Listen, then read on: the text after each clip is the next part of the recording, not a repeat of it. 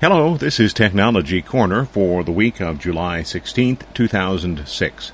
I'm Bill Blinn with an hour's worth of technology news in far less than an hour, because we leave out the sports, the jingles, the weather, and the commercials. First up this week, Corel Graphics Suite X3. Apple has been promoting X, but of course they pronounce it as 10 for their operating system, and now Corel seems to be using X to mean 10, but they're pronouncing it X. So Corel Graphics Suite X3, which of course means 13. There's been some suspicion about Corel releases, but the suspicion hasn't involved 13. The suspicion actually involved even-numbered releases, 4, 6, 8, 10, those guys. And in the past, for some reason, Corel seemed to have a lot of trouble with even-numbered releases. The odd-numbered releases seem to come out in fairly good shape, but the even-numbered releases often had serious problems. Well, this is not an even-numbered release, and in the recent past, even-numbered releases have been pretty good. And this one, being not an even-numbered release, and being a current release, checks in as pretty good. But first, I do have a complaint. Every version for at least a decade, probably longer, I have tested whenever the program comes out in hopes that they have eliminated a feature. I would call it a bug, they call it a feature. The problem is when you export graphics to the web, and CorelDRAW is an application that is used to create a lot of web graphics. When you export these graphics to the web, you're going to send them out as a GIF or a JPEG. And in most cases, if there's text involved, and since this is CorelDRAW, typically there's going to be some text involved, you're going to want to turn anti-aliasing on. Anti-aliasing creates a smoother image. It makes the text easier to read by eliminating jagged edges. It also makes the text look more natural. If you don't turn anti-aliasing on, you get big, blobby text with jagged edges on lines that are not vertical or horizontal. Anything that's not exactly vertical or not exactly horizontal will have jagged edges. Anti-aliasing takes care of that. The problem with the way Corel has implemented anti-aliasing is that the program anti-aliases the bounding rectangle. So when you put this graphic on the website, you see a little anti-aliased rectangle around your graphic. You don't want that. You want it to fade into the background. You want it to just be there. But instead, there's a light line all around the rectangle. And even worse, in the corners where the anti-aliased left edge is anti-aliased with the left side of the upper edge, you get an even lighter pixel. So there's a single pixel in each corner that's very bright. This is not a good idea. What most people have done to get around this is they export the file to a TIFF, open it in Fireworks, and export it from there. Well, that's silly. Or they export it as a GIF, and then open it in, for example, PhotoPaint to stay within the Corel family, and edit the resulting file to reduce the size by 2 pixels. 1 pixel top, 1 pixel bottom, 1 pixel left and right. So it's a total of 2 pixels vertical and horizontal. Well, that's kind of silly. Or they'll open it in PhotoPaint and go in and manually change the color of every pixel in the border. Well, that's pretty silly. The good news, well, the sort of good news is that it's sort of fixed this time. Not entirely fixed, but sort of fixed. The bad news, the good news, is it's unpredictable. If you export a file, you might get anti-aliasing on all 4 sides, although that's pretty rare these days. Most likely you'll get anti-aliasing on 2 of the sides, and sometimes you'll get no anti-aliasing at all. Now what's interesting is that according to Rick Altman, and Rick is a person who writes a lot about CorelDRAW and other Corel products, is that in his discussions with Corel's designers is they don't know exactly what they did to half fix the problem. So I don't know whether the next version will have the problem fully fixed or whether it'll just be back to where it was. Stay tuned. So now that I've got the grumble out of the way, let's talk about some of the good stuff. One of the good stuff things in this release isn't even in the software. It's just included in the box. It's a booklet. Insights from the Experts, 75-page booklet that features 7 designers. It shows how these people use Draw to actually create their work. And this is great because it shows people, real-life people, using the program for real-life applications. And this can be very instructive to anyone who's trying to figure out how to do a specific task. You'll look at the 7 people that are highlighted in here cover a wide range of graphic designers. So you'll see how they manipulate the program to create the output they want to create. Great idea. Really glad Corel decided to do that. Neat features that are in the program. There is a new Smart Fill tool. Now, I'm told that Adobe Illustrator had this a couple of years ago, so it's not exactly a new tool, but it would be new to Corel users. The Smart Fill tool recognizes intersections of lines and allows the user to drop a color into any closed area. Now, in the past, let's say you had 3 circles. You could have 3 colors, red, green, and blue, for example. So you've got a red circle, a green circle, and a blue circle. If you then overlap those circles, you could maybe apply some transparency to get different colors inside the intersections. But Corel has taken this a huge distance further. Now, wherever the lines intersect, wherever you have described, by placing the circles, wherever you've described a closed area, you can drop a color in there.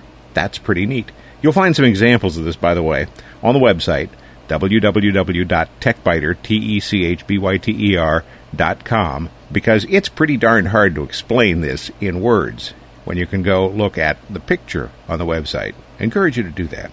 Some good things remain in CorelDRAW, good things that have been there since the original version, the one that I saw in the early 1980s back in New York City. Corel uses what they call a sparse tool set. That doesn't mean there's a shortage of tools. There are certainly a lot of tools in CorelDRAW, but they are grouped in a logical manner. Instead of having, it seems like in some cases with Adobe products, it's instead of having these hundreds, and I know it's not quite hundreds, but it just seems like it sometimes, of little dialogues and boxes all over the screen, Corel's designers put related tools together on the toolbar. For example, the crop tool has beneath it a knife tool and an eraser tool. These are all related. And speaking of the eraser tool, it's no longer a new tool, but this was a hit several years ago. Photo editing programs, the programs that work just with individual pixels, have for years had eraser tools. Probably from the beginning they had eraser tools. This becomes a little bit more of a problem with a vector program. Vector programs such as CorelDRAW allow you to create a graphic that's based on a description of lines, circles, rectangles. Those are the 3 main tools that you have. You have lines, you have circles, and you have rectangles. You create those, change the vectors for the lines, and then apply a fill to the closed areas. Well, how do you use an eraser with something like that? Corel, a couple of years ago, figured out how you could do that so that you could now actually, in a vector program, erase an area, and the program then recalculates the vector based on what was erased and takes care of restoring the fill. That was, and still is, a pretty remarkable tool. At least one past error has been fixed. Undo used to be set right out of the box at 100. Well, that's far too much. Takes too much memory, creates too much of a performance hit. And let's face it, how many people want to go back and undo 100 things that they've done? If you figure you have to undo 100 things, you've probably messed up the drawing so badly that you probably ought to just start over again. Well, now the default is 20. You can set it back to 100 if you want. I wouldn't. And Corel's engineers have created some new features that I don't like. For example, autocorrect now can create live hyperlinks. Gee, just like Word and Excel. I turn those features off in Word and Excel. I detest that feature, particularly with Word.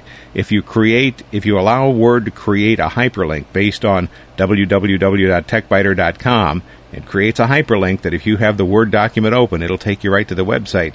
That's, well, I wouldn't say that's great, but it's a feature. What happens when you take that document and pour it into a publishing program? Well, with some publishing programs, the hot link not only won't work, but the text won't even appear. So you think you've typed in a web address, and what you get in the output document from the publishing program is a little blank space. Please, software designers, stop creating this feature, or at least turn it off by default. In CorelDRAW, nudge is still set at 1/10 of an inch. Now, I don't consider a tenth of an inch to be exactly a nudge. If you're working on a piece of paper that's 8.5 inches wide, a tenth of an inch is a pretty big move. This is something that I set sometimes at 1/100th of an inch, or more frequently at 1/1000th of an inch. Now, I maybe know why Corel's designers chose a tenth of an inch. If you set it at 100th of an inch or 1,000th of an inch, and somebody's working in full-page mode, they'll nudge something and it maybe doesn't look like it moved. At a tenth of an inch, I guarantee you'll see it. So maybe this is something the folks in support wanted, to eliminate needless calls. And in any event, people who use the program professionally will know enough to change it. What else is in the box? Well, PhotoPaint is in there. It's been in there for years and years. Not a lot changed, but then it's been a pretty reliable product for several years, so not a lot changed there. Corel Capture is there. Corel Capture is not as full-functioned as Snagit, for example, but it is certainly a reliable and respectable screen capture program. If you need to capture screens and you don't want to put out money for Snagit, and you've got Corel Graphics Suite, it's a good choice. Bitstream Font Navigator continues to be included, and it continues to be a very useful program. Gone this time, Corel Rave. Rave is something that Corel has tried to get functional for several versions of the application now, and just have not been able to get anything to happen with it. Rave created Flash animations. They licensed the technology from Adobe, and I really liked the way the interface worked. I find Flash to be a confusing program to use. Corel had done a good job of getting an interface that worked on Rave, but the program never really caught on with anyone, so rather than continue to pour money into an application that nobody uses, simply costs Corel money, and doesn't have any competitive advantage, they decided to pull the plug on Rave. So bottom line, how many cats for Corel Graphics Suite version X3? I'd give it 4. There are still some bugs, there are still some things that need to be fixed, but Corel continues to go in the right direction. Corel is far back from the brink. A few years ago, the company looked like it might possibly not survive. That's no longer in question, and that's good news. Financially, they're in good shape. They continue to produce good, reliable products, and they seem not to be going off in all directions, chasing anything that looks like it might possibly be able to create some income. So thank you, Corel, for continuing with Corel Graphics Suite, continuing to make it better. But do, please, figure out how to fix that anti-aliasing thing. How much space is too much? When is a closet too big? The answer is obvious. There is no such thing as too much disk space, and I keep continuing to prove that. At one time, back in the 1980s, I bought a 16-megabyte hard drive. Cost around $1,000. You get a 16-megabyte flash drive these days as a breakfast cereal prize. 500-megabyte flash drive, maybe $20. Gigabyte flash drives, less than $50. In fact, looking around today, I saw some in the $30 and $40 range. I am astonished whenever I think of having more than a terabyte of disk space, but I do have more than a terabyte of disk space at home. And recently, I bought another 300 gigabytes of storage for less than $150. A disk drive, there was a rebate involved there, cost less than $100, and this was a Seagate serial ATA unit.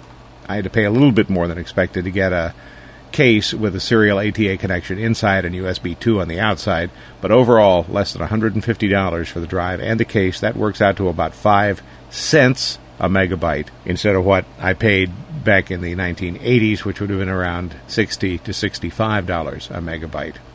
Where do we go from here? Well, I have more than a terabyte of storage space on the computer. There are 2 external drives that are connected all the time. There's a third external drive that's network-attached drive. That's available whenever I turn it on. And then there's an additional hard drive that's a USB device that I bring home. I use it for backup. It mainly lives at the office. I bring it home. do the backup, and take it back to the office. So more than a terabyte of storage space, but it's on a bunch of drives. I keep hearing that a terabyte's going to be standard even on notebook computers within 10 years, and this just amazes me. I remember headlines in computer magazines, and you probably do too, asking, is 1 gigabyte enough? That was back when people were installing those huge 1 gig drives. And of course I remember when 16 megabytes seemed like more space than I'd ever need. So clearly 16 megabytes wasn't enough. Neither was 1 gigabyte, and neither will be 1 terabyte. We continue to depend on our computers to store music, photos, and all the stuff that make up our lives. There is no such thing as too much disk space. Moving on to Nerdly News, we have an old pony that's learned a few new tricks. You already know that if you get an email from your bank, from any business, from PayPal, and it has a link that it wants you to click to go confirm some information, you know not to do that. What about a telephone number, though?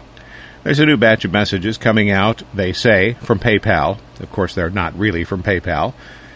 They say that there's been a problem with your account and you need to call a phone number. Well, that's different. It's not a link to click, so maybe it's okay to call the phone number.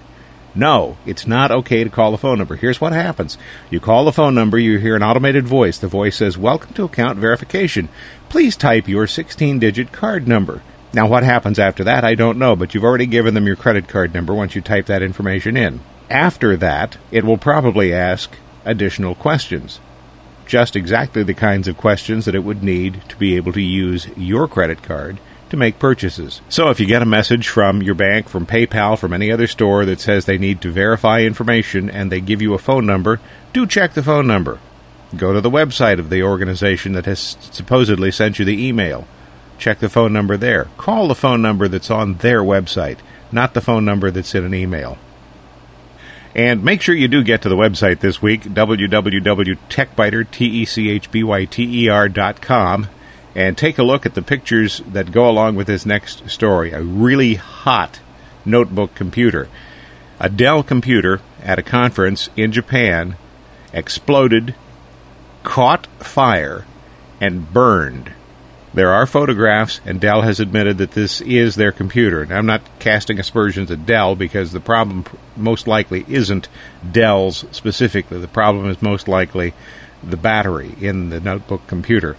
But this is something to possibly be concerned about. These extremely high-power batteries that provide long life also have an enormous amount of power in there. Take a look at the photos on the site. They are from the Inquirer.